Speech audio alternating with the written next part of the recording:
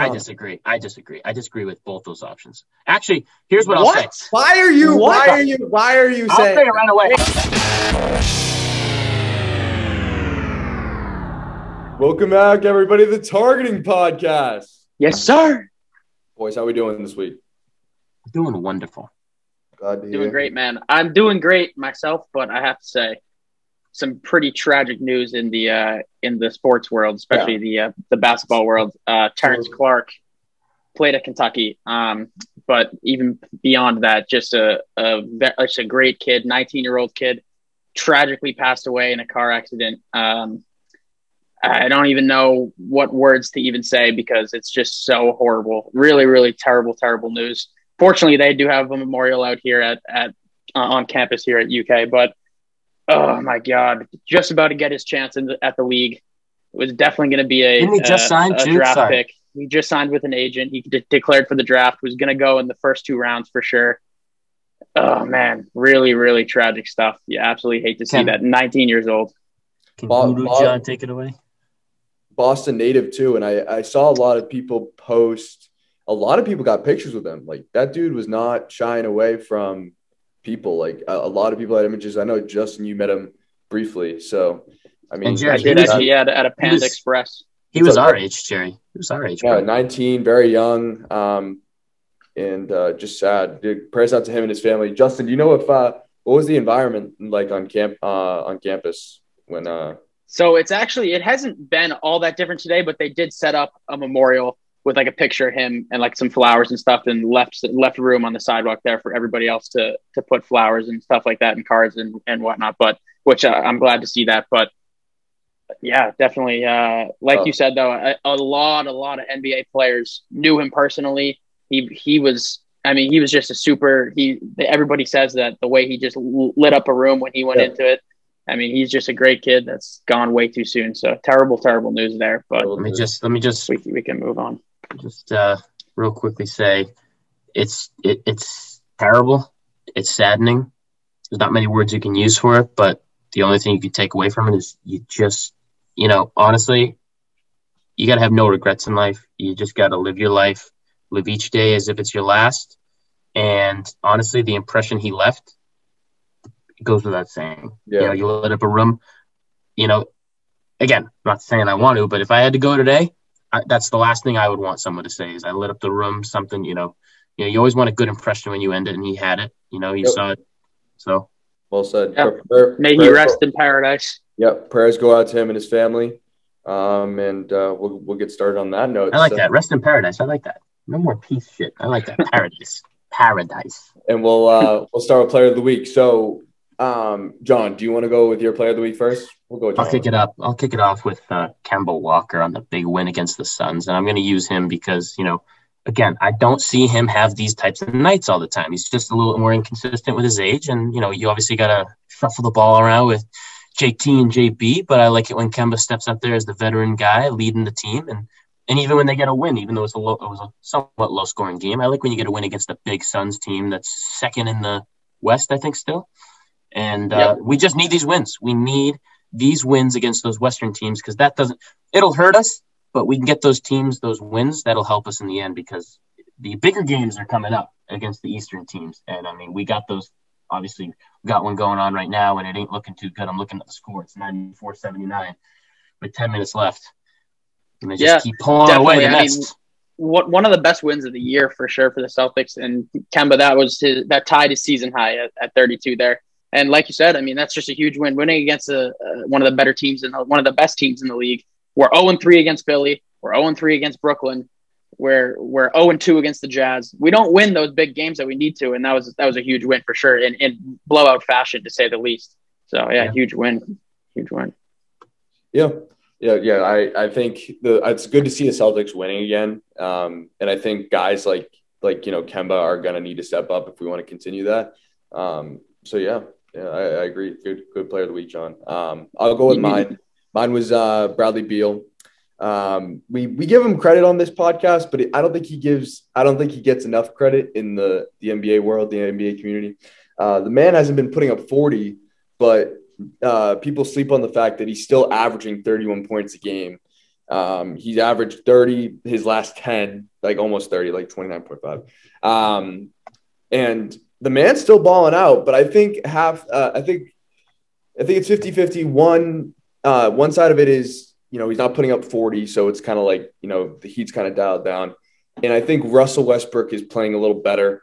So I don't think he's getting a lot of the attention just because Russ is playing the way he's playing. They're connecting out there. Yeah. So, but nonetheless, Bradley Beal is a guy that, is going to make your team better, and he's playing great. And the Wizards right now are sitting at 10, and normally we wouldn't care about that, but that's going to be big for come playoff time. So it's interesting. But, definitely. I mean, they've won 6 in a row now, and like you just said, for the first time all year, they have gotten into that 10 spot, which means they'd be sitting in the play-in tournament. That's the first time they've reached 10 all year. They've been 11 to 15 the whole year, so that is huge for them. And like you said, Beal is still balling, but having Russ actually playing up to his caliber, and Russell Westbrook actually averaging 22, 11, and 11 this year on the whole season. That is remarkable. It seems like it's so crazy. That's the quietest stat line you'll ever hear.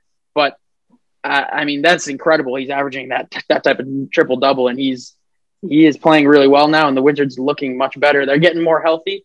They're starting to look much better. I would not want to play them in the play-in tournament. I'll say that. What I will say is now you're getting a team that has momentum. You got 6 games. You really have nothing to lose necessarily because, you had a shit season to beginning off with. You're finishing strong. You got, I was just looking at their schedule. You got 4 big games that if you win half of those, because they're against teams that you would never expect them to beat. The Bucks, they got the Hawks twice, and they got the Lakers. Those are teams that, are going to, in your mind, when you, again, watch that and look at those, those numbers, are going to probably beat them. If they win half those are 2 games that automatically bring those Hawks down. I'm just going to say the Hawks are probably the more beatable of those 4 teams. Bring the Hawks down, bring the Wizards up. And again, like you said, that's a play-in team. Russ's stat line, honestly, surprising me. Again, I'm not a big Russ guy. And this whole season, it was a little bit of a letdown with him, scoring so much and not really producing with the team. But now I can't argue with results. 6 wins in a row. Going on 7, it looks like, as the game is playing tonight. You can't argue with the facts. You can't argue with the numbers. And I think we finally got what we hoped for with Russ and Bradley Beal connecting and the Wizards team finally shaping together. So, do you guys think that the Wizards can, if they get that play-in spot, can make a serious run at it? So I think that they could win the play-in tournament and get an 8 seed, even if they finish as a 10 seed. I think they could steal that 8 seed. However, if you really look at the Eastern Conference playoffs, it is a crazy, crazy year because it feels like 3 of the 4 first-round matchups in the East are locks. No matter who ends up unless the Celtics end up – I feel like the Celtics and Hawks will end up as the 4-5 matchup, which will be a crazy competitive series. And we can talk about that later. But the 1, 2, and 3 teams being Philly, Milwaukee, and Brooklyn, they're not going to lose those first-round series. None of those 3 teams are. So even if – no matter if it's the Hornets or the Knicks or the Wizards or whoever it is that steals those 7 and 8 seeds and that 6 seed, it feels like those 3 matchups are going to be locks, which sucks. But, I mean, it'll still be competitive basketball. However, all that being said, I think if anybody could, Russell Westbrook and Bradley Beal, with the potential that Beal has to drop 60 at any moment, I mean, that team is scary. I would not want to play them, especially in the play-in tournament where it's single elimination, or even in a 7-game series. Even if I am one of those top 3 seeds, that's a dangerous series. I'll say right now off the mark, let's just assume, they snag that 8 seed. They'll probably be playing the 76ers, assuming nothing changes. But again, that's up for debate, actually, because the Nets and them are actually tied up right now. But I'm just going to assume 76ers don't move a muscle. Nets are going to just be the Nets. Mm-hmm. Either team, honestly, I'll go with either team. Again, it's a lock when you look at it on paper. Those teams are phenomenal. But again, you just can't not look at the Wizards and see that there is talent on that team just because the team wasn't producing over the whole regular season. It's a Clippers situation in my head. You have this perfect team, right? Specifically with the Nets in my mind, but you have a perfect team, right? Here come the Wizards if they make that 8 seed. Really any team, but the Wizards are one of those that are super underdogs here. If they end up playing the Nets, now I'm putting my money on the Nets, and I'm not saying that I think there's a high chance of the Wizards beating the Nets, but it's the teams that get overconfident. It's the teams that are riddled with the injuries like we got right now with the Nets, and none of the guys are playing consistently, and they're all over the place, and they look like a Clippers team with 60 guys coming off the bench balancing all the time. And it works in the regular season. And I'm not saying it wouldn't work here. The Nets look like the fantasy team, the Tampa Bay Buccaneers, everything. But you just got to remember that sometimes those perfect regular season all-star teams don't always fit well and mesh well in the playoff time, because playoff time is so different. Yep. And Bradley Beal has not been there that many times, but he's had some series. Russ has had those series. These guys know that. They're meshing now, and those are guys that got nothing to lose at this point, so they'll go in playing like that. Plus, Russ knows KD and Kyrie basketball. They know Harden basketball, so that's a plus on that side. They at least know the game if they end up playing them. I don't think there's a heavy chance, but I just think you got to remember that, like, the same thing we said about the Jazz and the Suns. These are teams that they got so many good lineups. They got a good system going, but regular season teams don't always do well in the playoffs. It's just, especially in the NBA, you see that sometimes. Yeah. Here's what I'll say on it, and then we'll wrap up, and we got to hear Justin's player of the week. I think, first of all, kudos to the Wizards if they end up getting in this playoff tournament, play-in tournament, sorry. Because I remember just a couple of episodes ago, if you guys were watching, you know, but if you're not, go watch those episodes. Stop right now. Go and watch that one, then come back. We were talking about where, like, the Wizards are in trouble. Like, why doesn't Bradley Beal want out? Like, this team is like bottom of the East. And for the fact that they're like at the 10 seed right now is pretty remarkable. I think they will win that play-in tournament. I don't think they have a shot of getting any farther. And I think that goes for, like Justin was kind of saying, any team that wins that play-in tournament. I don't think any team that gets through that play-in tournament is going to reasonably, because the disparity from the 1 to like that 10 is huge. That margin is huge. It feels like in the West, it's a little bit tighter. Like I definitely agree with that. As it goes down, it's kind of like a tight, like it's not, maybe the records don't show it, but it's definitely like skill wise. Talent, skill, the relatively same. 1 through 4 and 5 through 8 or 5 through 10, completely different. And so I think even if the Wizards do get past in this play-in tournament, considering that they get in, I still think kind of what Justin was saying and John was saying, I don't think they get past Bucks, Sixers, whoever they face. But yeah, let's Justin, who was your player of the week? My player of the week was somebody that has earned to be player of the week probably the past 3 straight weeks, but finally I'm coming around to giving it to him. And there's no reason I didn't give it to him before, but it's about time that Steph Curry gets one. And I mean, if you have any idea about the NBA right now, if you're watching this podcast, you obviously do. So clearly Stephen Curry is just taking over the league right now. And not to steal Terrence Ross's nickname, but he has been a human torch. And there's no other way to put it. This guy is literally just roasted. He's red hot. This is one of the best stretches that we've ever seen in NBA history ever. The next best I could think of would be Harden a few years ago, where he had 30 plus for 32 straight games the entire month of January. That was absurd, and that was probably better than this run. But even so, you can't. There's no sense in comparing that when you're witnessing greatness right now, because Steph Curry is going ridiculously nuts. He averaged 38, 6, and 6 on this week, but it's been all month. He's been averaging 40 points. I mean, he is knocking down 10 threes a night easily. I mean, I've never seen anything like it. And my best advice to any NBA fans out there is just don't take this man for granted. Do not take his greatness for granted, because there is no guarantee that this will continue. Even tomorrow, who knows? He goes down with an injury. It's just this type of play is just remarkable, and he has been ridiculously good. It's really crazy how good he is. I think so. When we faced him, Celtics played the Warriors. That was this week. So he had 47. 2 or 3 games ago. So I was watching that game, and it was remarkable because I think so. We got up, and then Curry just comes down like corner. Do you remember that play? Comes down corner and hucks it up, and then it's all of a sudden a game again. Like the Celtics were like, "Oh, game over. Like it's fine." And then he all of a sudden made it like a one possession game again, I believe. So this man is just crazy. Quite honestly, he deserves Player of the Week every week, but we can't give it to him. Exactly, he does. But the man just can't be stopped. He's an automatic bucket. Even when he's not, which I respect about his game, even when he's not putting up, like when he's missing shots, he still seems to put up a decent amount of points. And it's just unfortunate that he's on a team that can't really help him. But yeah, I mean, he's still. You got to also remember the Warriors are sitting at 10 seed as well. They're almost in a playoff picture as well. They're not. They're close to an 8 seed with the other teams. Another thing I want to bring up, not to go off of Steph, obviously, but it's just something that I don't know how none of us mentioned it, and I'm just disappointed in all of us. But the Wizards are not the team with the longest streak right now.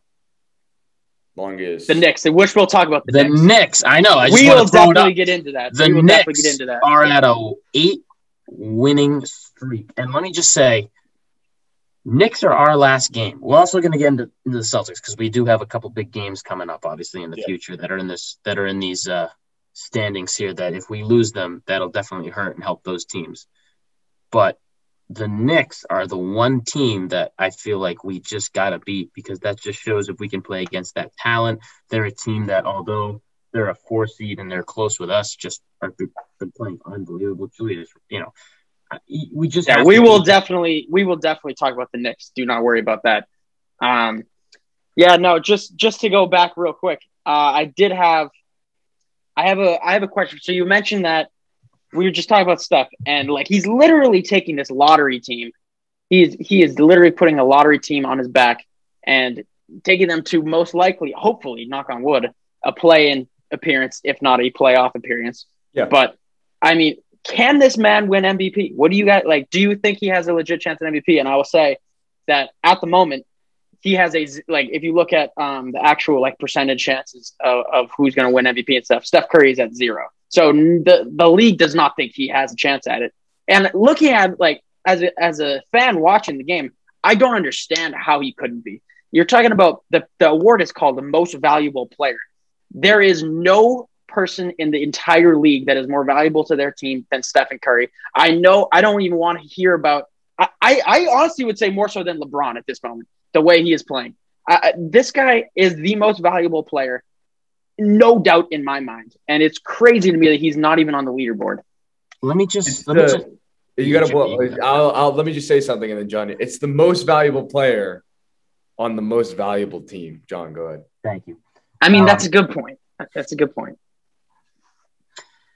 Yeah. Let me just say, if it was the most underrated player, I don't even know what you would call it. The underdog, like that's like a Damian. I honestly, in the future, if they name it, I would call it the Damian Lillard Award. Because that's how Steph is playing right now. He's playing like a Damian Lillard. Okay? No, he's playing better than Dame. Well, no. Stop.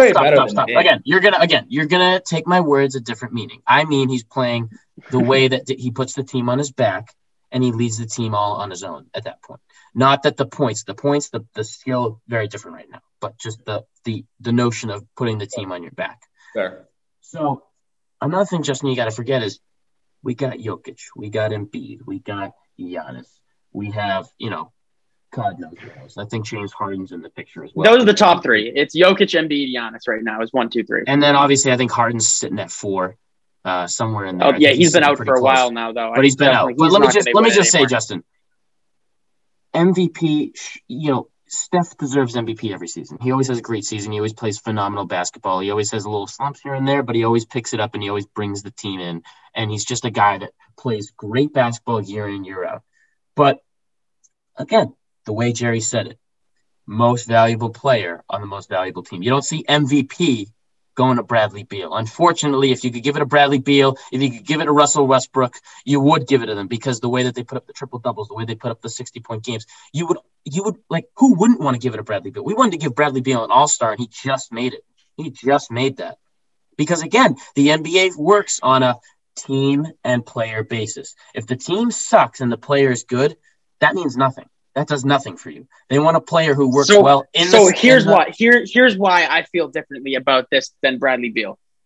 Bradley Beal's crazy numbers are incredible, but the way Stephen Curry is doing it, Bradley Beal never made a playoff appearance on his own, even though he was putting up those crazy numbers. And I'm not saying Steph Curry is there yet either. And I'm not saying, and this is a different year where he didn't have to reach the 8 seed; he has to only reach the 10 seed. Right. So I understand that that's different, but he is now overtaken Bradley Beal and leads the league in points per game at 31.5, and Beal's at 31. He leads the league in points per game and is shooting the ball more efficiently than he did in his unanimous MVP season in 2016 or 15 or 16, 15 or 16, but where he was 50, 40, 90. He's more efficient than that now on a team where he is the most swarmed, the most covered guy in the entire league, without a doubt.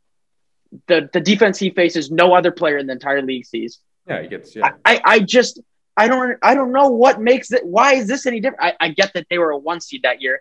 I get that they're winning way more, but this is a lottery team that he's going to backpack to a playoff appearance, shooting 50, 40, 90, averaging 31.5, getting tripled from the first minute of the game to the 48th, and winning basketball games. I don't understand how anybody could possibly do Justin, more than that. Let me just say. Go ahead, John. I was just going to say, Justin, I see your points. You have convinced me, right? I think he should be in that playoff picture. That playoff picture and that MVP picture. By the way, the style of the game, the things that he brings to the court that aren't just, skill-wise. I agree with you. But I'm also just telling you, by definition, how the NBA looks at this. And unfortunately, the NBA looks at this in a very, very conservative way. They don't look at this as open to anybody who has a phenomenal season, because there are a lot of guys that honestly should be in that MVP picture that aren't even close to it because of the caliber of basketball that the NBA pulls for that team to have to reach. And unfortunately, I disagree with it. It's the same thing with the All-Star game. I think the NBA is one of those leagues that does it a little differently than some leagues. I mean, again, you can see Connor McDavid winning, that MVP, or not the MVP, but God, I'm going to forget the trophy off the top of my head. And he could be on a losing team. You know what I mean? The NHL works a little differently. All these leagues work a little differently. And unfortunately, I dislike how the NBA works because it just, I agree with you. He is having an unbelievable season. And I'm sure many people that are watching the pod, many people who maybe don't follow the Warriors basketball as much as you do, Justin, and us, don't realize, because they just see the losses and the wins. They don't see Steph Curry on the Game Center box score, and they don't see those points there. And unfortunately, that's where you have to go. And the NBA doesn't dig that deep sometimes. The NBA just looks at what are the top scorers week in, week out on ESPN, and what's the team that has that highest record. That's what I think.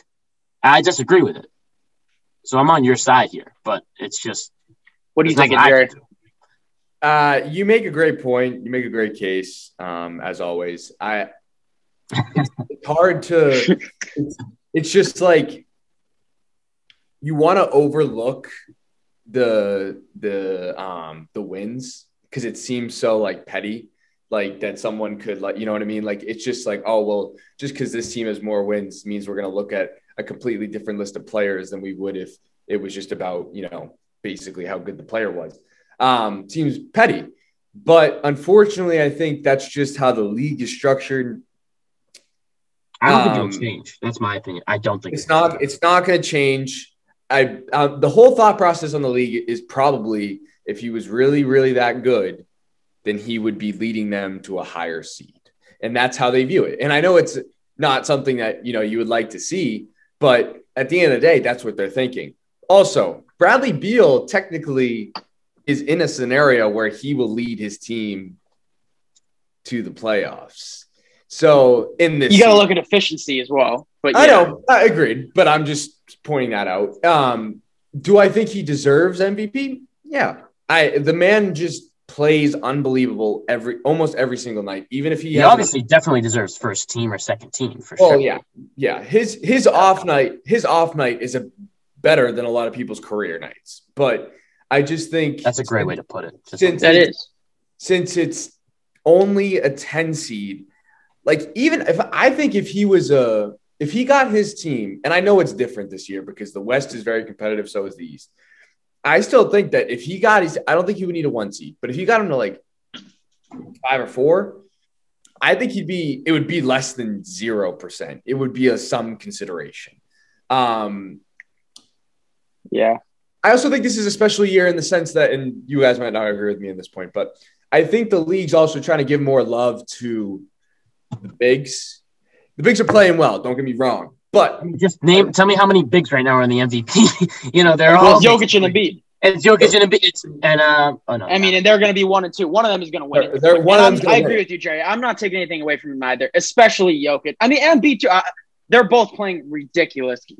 They're having incredible seasons, and Embiid has got the 1 seed. I would rather, honestly, I don't know. Actually, I'm not going to say I'd rather see Embiid get just because they are the 1 seed, and that would prove to me that it really is wins. That is why the Steph Curry can't have a chance. But Jokic is, I mean, now they don't have Jamal. I'm not taking anything away from them. There's nothing I could possibly say negative about them because they're both playing incredible. Sorry, Jamal just got the surgery. Just an update for everybody. I did see that. Yeah. Right. So I mean, I get it. You can't just give it to. He's the 10 seed right now, and those guys are going to be home court advantage. But Jerry, let me go ahead, John. I was just going to say, here's my thing. Again, I think I'm just going to mention a stat that we brought up before. I'm going to get it a little wrong off the top of my head, but remember, what is it? Out of this decade now, right? So in the 90s, early thousands, there were 20 guys shooting at whatever level I think we said. Now there's 40, going on probably 50 soon. I mean, each year it just increases substantially, exponentially. And I think that's another thing that we have to take into account is the league is changing. Not saying in a bad way, but the league is changing. It's literally getting to a point where every team has at least 2 or 3 star players on their team because the caliber of basketball is just so good. Agreed. Justin, I was going to ask you, has the NBA not proved to you yet that it is about wins? Because to me, they have. I mean, if it was about the best player on the best team every year, on the best team, LeBron would have 12 MVPs, and he doesn't.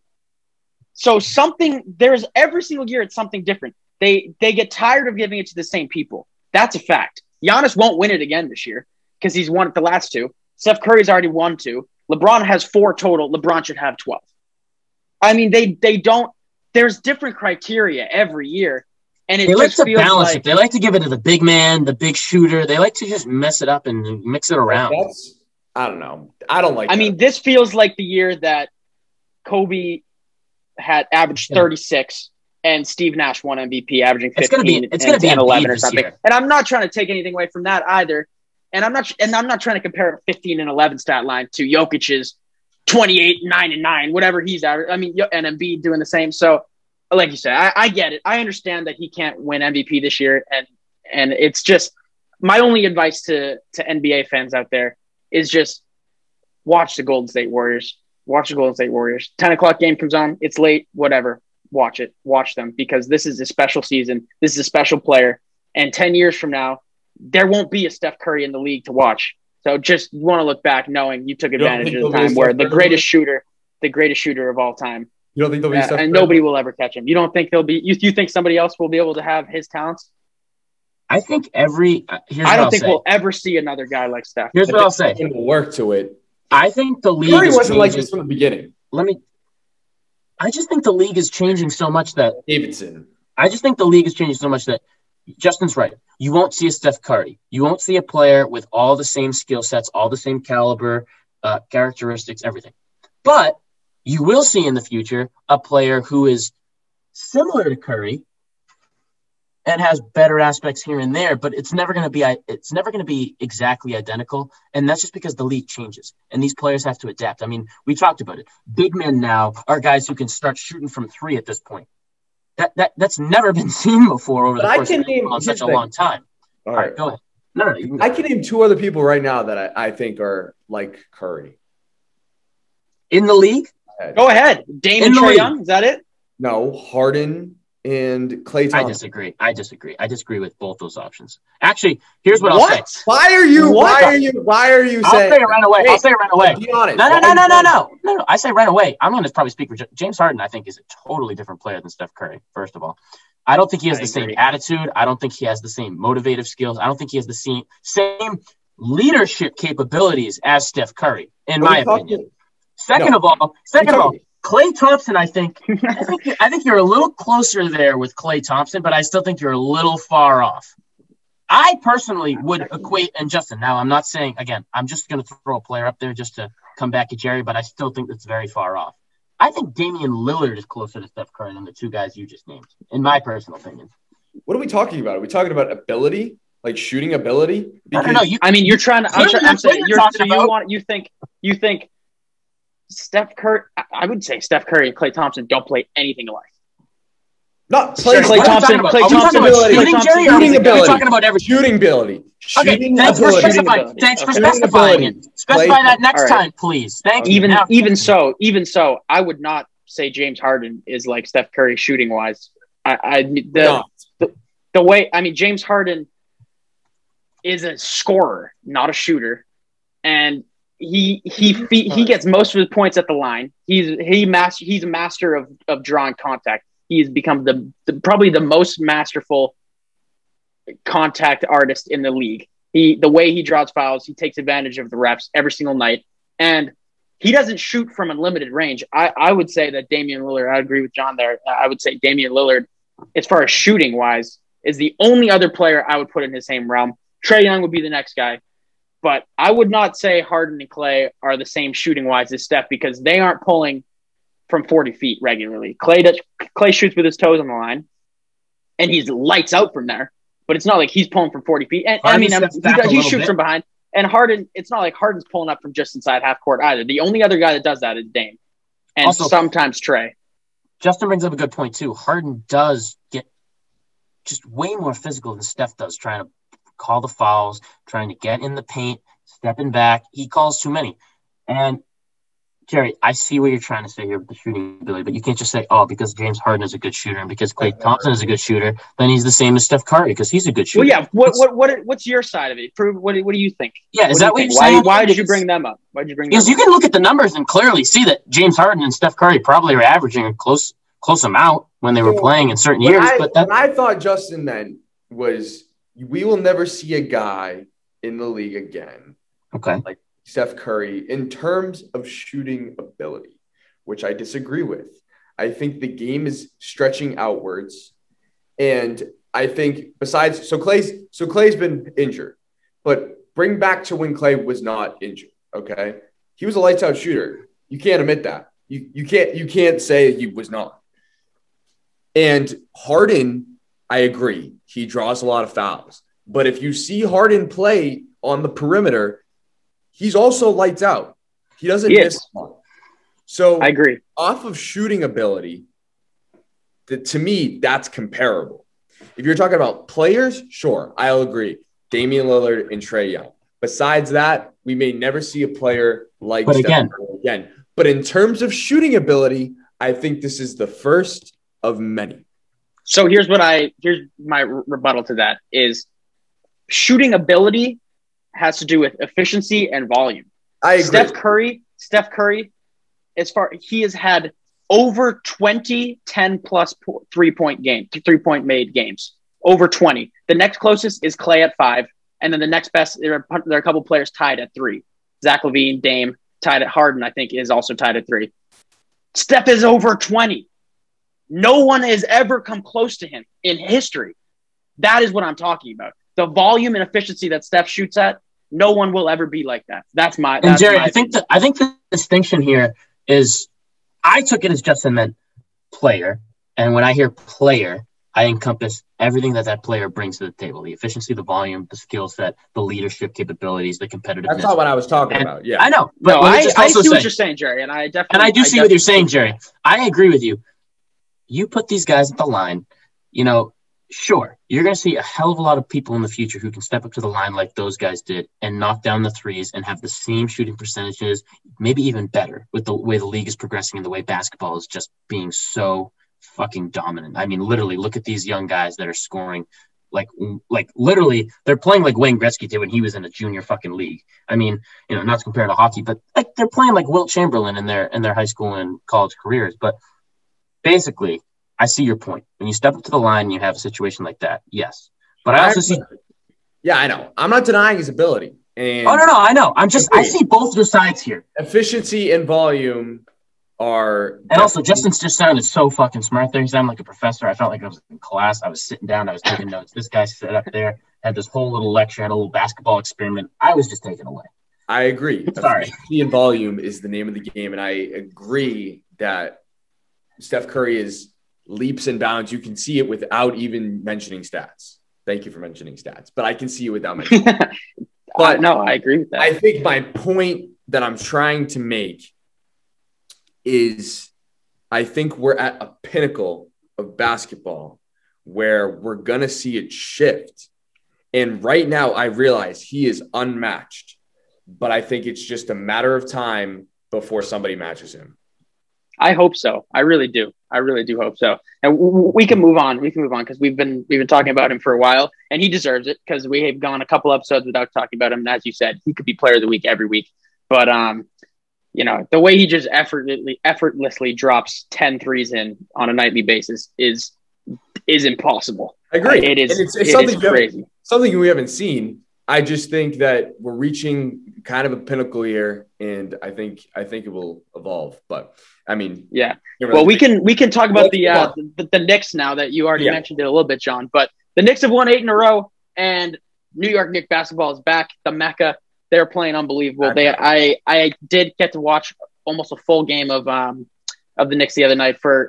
As good as they've been. I have to admit that I hadn't seen a ton of Knicks basketball. But I tuned in, and it was an overtime game that they won against Atlanta, which Trae Young actually got injured in. But fortunately, it's just a minor sprain, so he'll be all right. He'll be back soon. But they look unbelievable. And I've caught some of the end of some of their games, but they look really, really good. They're really deep, and they play so much as a unit. They play so together. It's cool to watch, and they are good.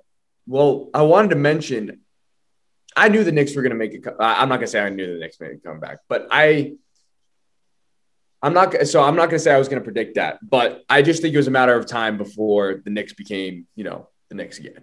I'll be totally honest. Did not see Julius Randle being the center that the Knicks were going to build around. Did not see that. I like it. I love it. I think I like Julius Randle. He's a great player. I just think when I think of New York Knicks basketball, I think of Carmelo. I think of someone like LeBron going there or Steph going there. Big name. Yeah. Big name players going there. I like this better, though. You build around. Whoa. But the whole thing about the Knicks, though, in the last decade is that they haven't got any big name to go there. So you're saying, in an ideal world, they would have got those guys to go? Here's what I'm saying, because clearly you're just mistaking everything I'm saying tonight. All right. Here's what I'm saying. All right. Whoa. Here's what I'm saying. When Knick basketball was going to come back, when it was going to be good again, I envisioned a star player coming to New York. So you envision them picking up the big name that they always missed out on. I agree. I agree that they have not done that. They give away all their players. They could have done it with Kristaps. Nope, shipped them out. They've done it with a bunch of players. But I imagined when they came back that there would be a player, a big name player that would go to New York and change the organization. All right, I see your point. I did not expect someone like Julius Randle, who's historically been kind of he's just been a player that's been kept improving in the league. He wasn't always, the first option. Right. Didn't expect someone like that to change the whole thing around. Obviously, RJ Barrett's playing well. They got a couple other guys playing well, but I didn't see that happening. I mean, the Knicks streak again started after they lost to the Celtics by a very close game. So again, Celtics certainly know how to play this team. They certainly know how to beat this team. And that's another thing that I want to bring up is that this team is not easy to play. Again, they beat the Lakers. Again, it's not, exactly the Lakers, but they beat the Lakers. They beat the Hawks. They beat the Hornets, who, are teams that we've had to play. We had to play the Lakers very recently, and we beat them. We're going to have to play the Hawks and the Hornets. And I think they're winning the games they need to win. They're winning the games that they need to win, and that helps them because you beat the Hornets, you beat the Hawks. That lifts you up in the standings because those teams are now falling down, and that's why the Knicks are now at the 4th seed. And the Celtics gotta again, I'm just going to relate it back to the Celtics because that's what we're mainly doing here. We just got to capitalize on games that we have to win, and we have to win them all. Really, ideally. But the Celtics just got to learn that we can't gas ourselves. And I'm going to relate it to the Bruins. You can't gas yourselves even if you're having back-to-back games. You just got to know which games you got to win at the end of the day. You got to think about it smart. Yeah, I think the craziest thing about the Knicks when I do get to watch them is it really is the exact opposite. You mentioned the Celtics. It's the exact opposite of what the Celtics do. We are playing the ball movement has gotten much better. If we've been winning lately, it's been much, much better to watch. We're moving the ball better. We're playing better defense. But at the same time, it's still a lot of ISO. You can't say it isn't. It's Jason's turn, then it's Jalen's turn, then it's Kemba's turn. Often that's how our offense goes. And that's not necessarily a bad thing, but it's also not necessarily the best. And the Knicks just are the exact opposite. It's just they're just a team, and it's guys like Reggie Bullock and Alec Burks that you would think their careers were over are playing really well for them. You got young guys, Emmanuel Quickly, RJ Barrett, Obi Toppin. These guys are playing well. You got Julius Randle obviously being the centerpiece of it all. And not only is he's scoring and rebounding the ball like he always has his whole career, he's shooting over 40% from three at a high clip. In that game, he was like 6 of 7 from three against the Hawks the other night. That's absurd. He's also facilitating. He's playmaking. He's averaging over 6 assists. This guy's doing everything for them. They did have Mitchell Robinson go down, which sucks, but Nerlens Noel has played really well in his absence. And this team is just well-rounded. They play good D. They play together. The question comes down to, and then I'll pass it along to Jerry. The question comes down to, Justin, is, and again, I'll compare the Knicks and the Celtics because I just feel like these are two teams that, you always look at. And I feel like I've been looking at these two teams this whole entire season because the Knicks and the Celtics have always been fighting for that top seed right now. I feel like they keep going up and down. You got to look at efficiency. I think that's the key word here entirely with this NBA Eastern Conference as well, is efficiency. Which of these teams is being most efficient? Which of these teams is moving the ball right? And you brought up the ISO situation. Which of these teams is using the talent they have in the correct way? And that's something that the Nets had to learn, and they finally did. And they're still learning it. And that's just something that every team's got to balance out. Unfortunately, the Celtics, for some reason, fell into a little bit of a slump this season and just didn't know how to efficiently handle the situation that they were given. We got some new pieces. We got Fournier and everything, and we're now trying to efficiently build around that. And that's just another thing off the top of my head that I think of, and I won't, we'll get into another point, but the whole Marcus Smart and Fournier situation. Which one is most efficient? Which one is going to benefit our team? Who's been in the system? Who knows the system? But again, my key word for just this entire year of basketball is just efficiency. Which team wants it more? Which team does it the right way? I think it's the reason I think the Knicks are good this year is because they have a lot of players, like Justin said, that they thought their career not that they thought, but a lot of people thought their careers were over. Yeah. A lot of people thought their careers were over. And I think when you're not, I kind of mentioned it when I was talking about the tournament a couple weeks back, like when they got nothing to lose, I mean, that's a dangerous team. I don't think anyone on the Knicks roster views themselves as like the guy. And I think that's even like a guy like Julius Randle, because Julius Randle, let's face it, it's never been the guy. So I think when you have a team like that, like Reggie Bullock, a lot of like B-list, C-list names that are like not like that good in the league. On another roster, you might have them as like they might not even be starters. But together, they realize their role. They're just kind of another piece to the puzzle, and they make it work. I think the problem with the Celtics, and we've said this all year round, is we expect 2 or 3 guys to lead the team to a win. And when you do that, that leads to a lot of ISO ball. Not everyone gets involved. And then if they're not producing, then nothing's really happening. So, yeah, I think the reason why it's working for the Knicks is because I think no one's really expecting anything out of them. It's like Julius Randle, Reggie Bullock, Emmanuel Quickly. I just realized I didn't even mention Derrick Rose, who's been a huge piece, a huge acquisition for them midway through the year, bringing in D Rose, especially to mentor Emmanuel Quickly, Emmanuel Quickly has been the surprise of the year for everybody. I think. I mean, he has been playing really, really well for a guy that was a late first-round pick. Definitely. But, yeah, again, they're just looking to improve. I think the Celtics feel like that their ceiling is here and that they need to make something happen. And I think when that happens, like, you have a lot of pressure. And I just don't think they've lived up to it this season. But whereas the Knicks, they have nothing to lose. They've historically been a poor organization. You got a guy like Julius Randle that improved a lot. RJ Barrett's still trying to prove himself. A lot of these other guys are trying to prove themselves. So I just think it's you got nothing to lose situation. So that's why you're playing well. But I think it's really important for them to get a 4 or 5 seed as well, for the reasons we mentioned earlier in this podcast, where if you're a 6 through 8, you have to face one of those top 3 in the East in the first round, and you won't win. So I think it's really important for them to grab a 4 or 5. It's important for the Celtics too. We need to play them. It is. I think the Knicks are capable of that. I think it will be interesting as the season goes on to see how competitive that gets, because it's the Celtics, the Hawks, and the Knicks. One of them can't be the 4. One of them is going to have to be 6. I hope it's not the Celtics. I really do. I'll say right now, just, a quick news update. Now the Nets have solidified being the 1 seed with the Celtics losing. And that's unfortunate. Another big thing is the Celtics don't play the Hawks again. So there's no way for us to possibly knock the Hawks down. I think the Knicks do play them one more time, so the Knicks can. And another big thing is just we need to win against some big teams like the Heat, the Bulls. We need to play against those teams because those teams are even capable of trying to snag a seed from us if they win and beat us twice. It's just one of those situations. Another quick thing I want to say is that I don't want to beat the team, and we have been the team this season, where right now it is the Thunder who have a 12-game losing streak. 12-game losing streak.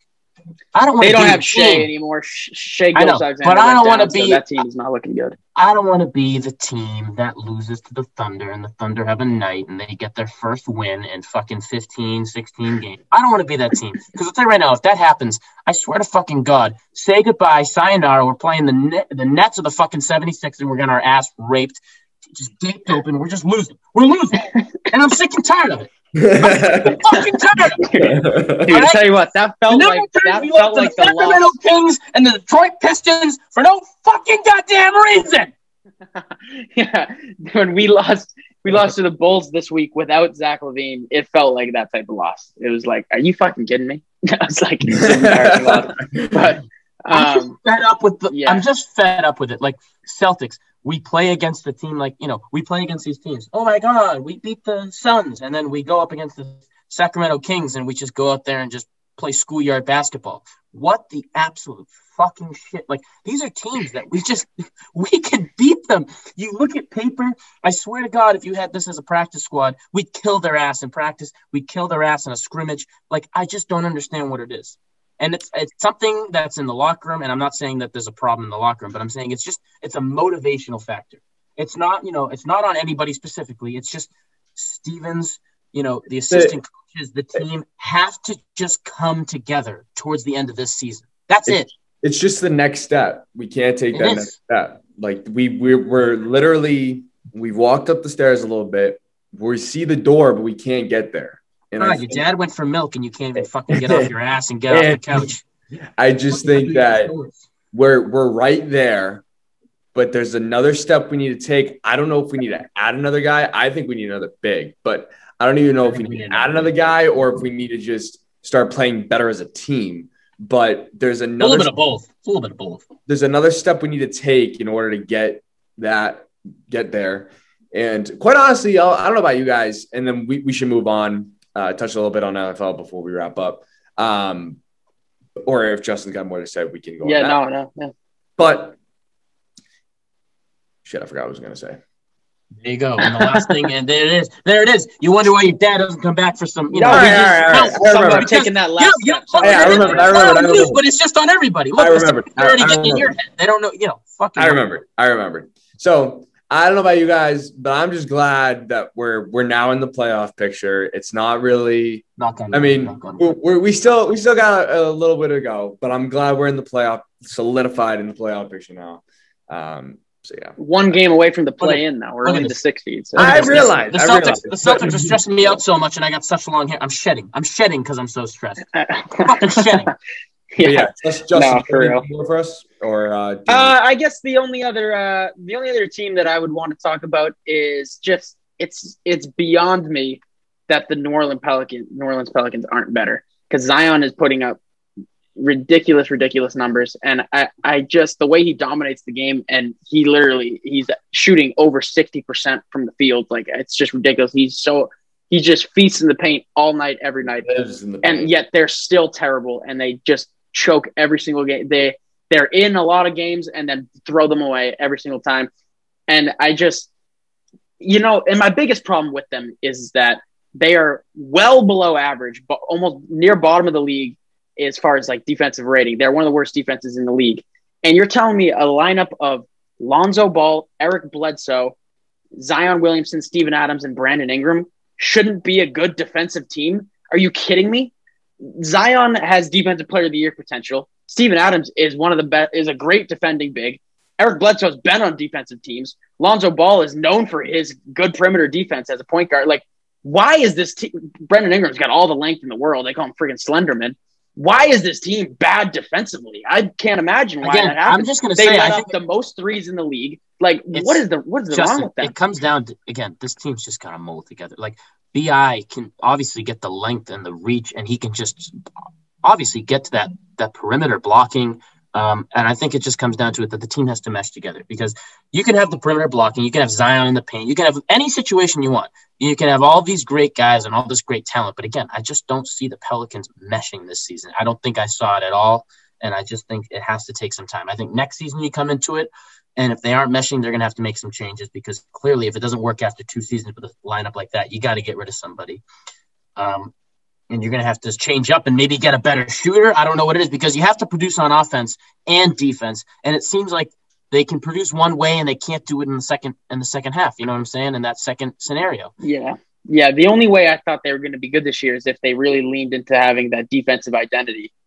And because their backcourt is Lonzo and Bledsoe, and it's not working, that backcourt is turned out terribly. That's just not working. They don't have any defensive identity, never mind that being their identity. And it's just not working. I don't know if you have any thoughts, Jay, but yeah, it's just not working.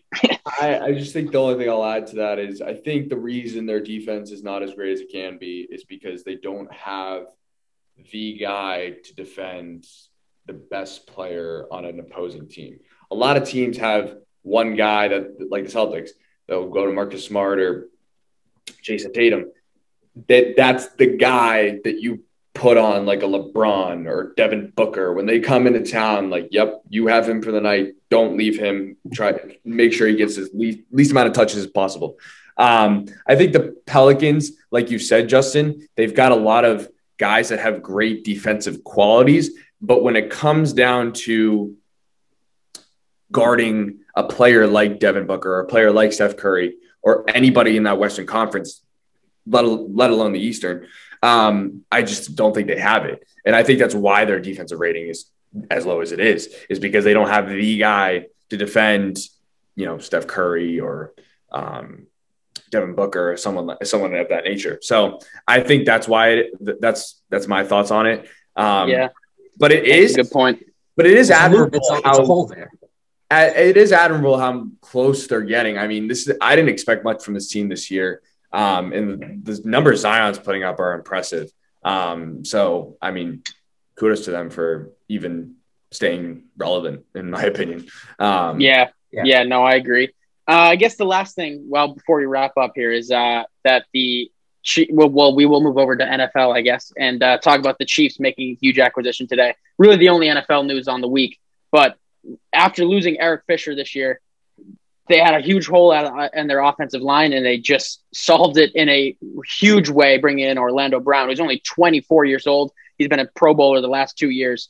I mean, this guy, he's the future now for their offensive line, and it's a huge piece for them to have in front of Patrick Mahomes. I didn't like, obviously, the dropping Eric Fisher scenario because, he didn't even get the I didn't really understand it until now. I do understand it. And I do understand it now. I think I'm going to equate that to exactly what happened with the Pats. And it was Nate Solder. Got rid of him, went to the Giants. It was unfortunate. He'd been a veteran for us for God knows how many years.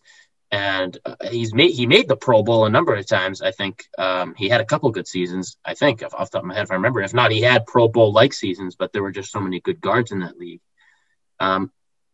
He was a tackle. But still, beyond the point, it's an important thing that I think the Chiefs are recognizing. You got a young Mahomes. You want a young guy who's able to move, too, especially when Mahomes is going to be a running, mobile quarterback. You need to have – that's another thing that's changing. I think we got to recognize, too.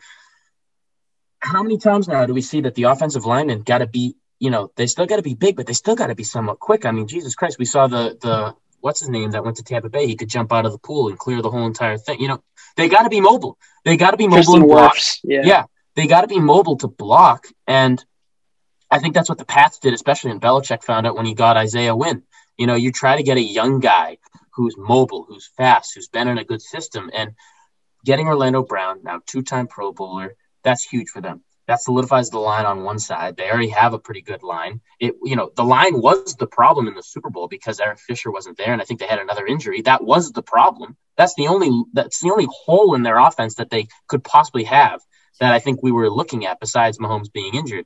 And now that you solidify that, there's no reason Mahomes can't play Mahomes, football. He's just going to ball out, literally. And I think it's just smart on Andy Reid. I think he's just, again, that's something that I think Andy Reid was being smart about is I think a lot of teams forget. You got to have a good offensive line. Like, I would honestly, you got to protect your quarterback first. You got to have options, obviously.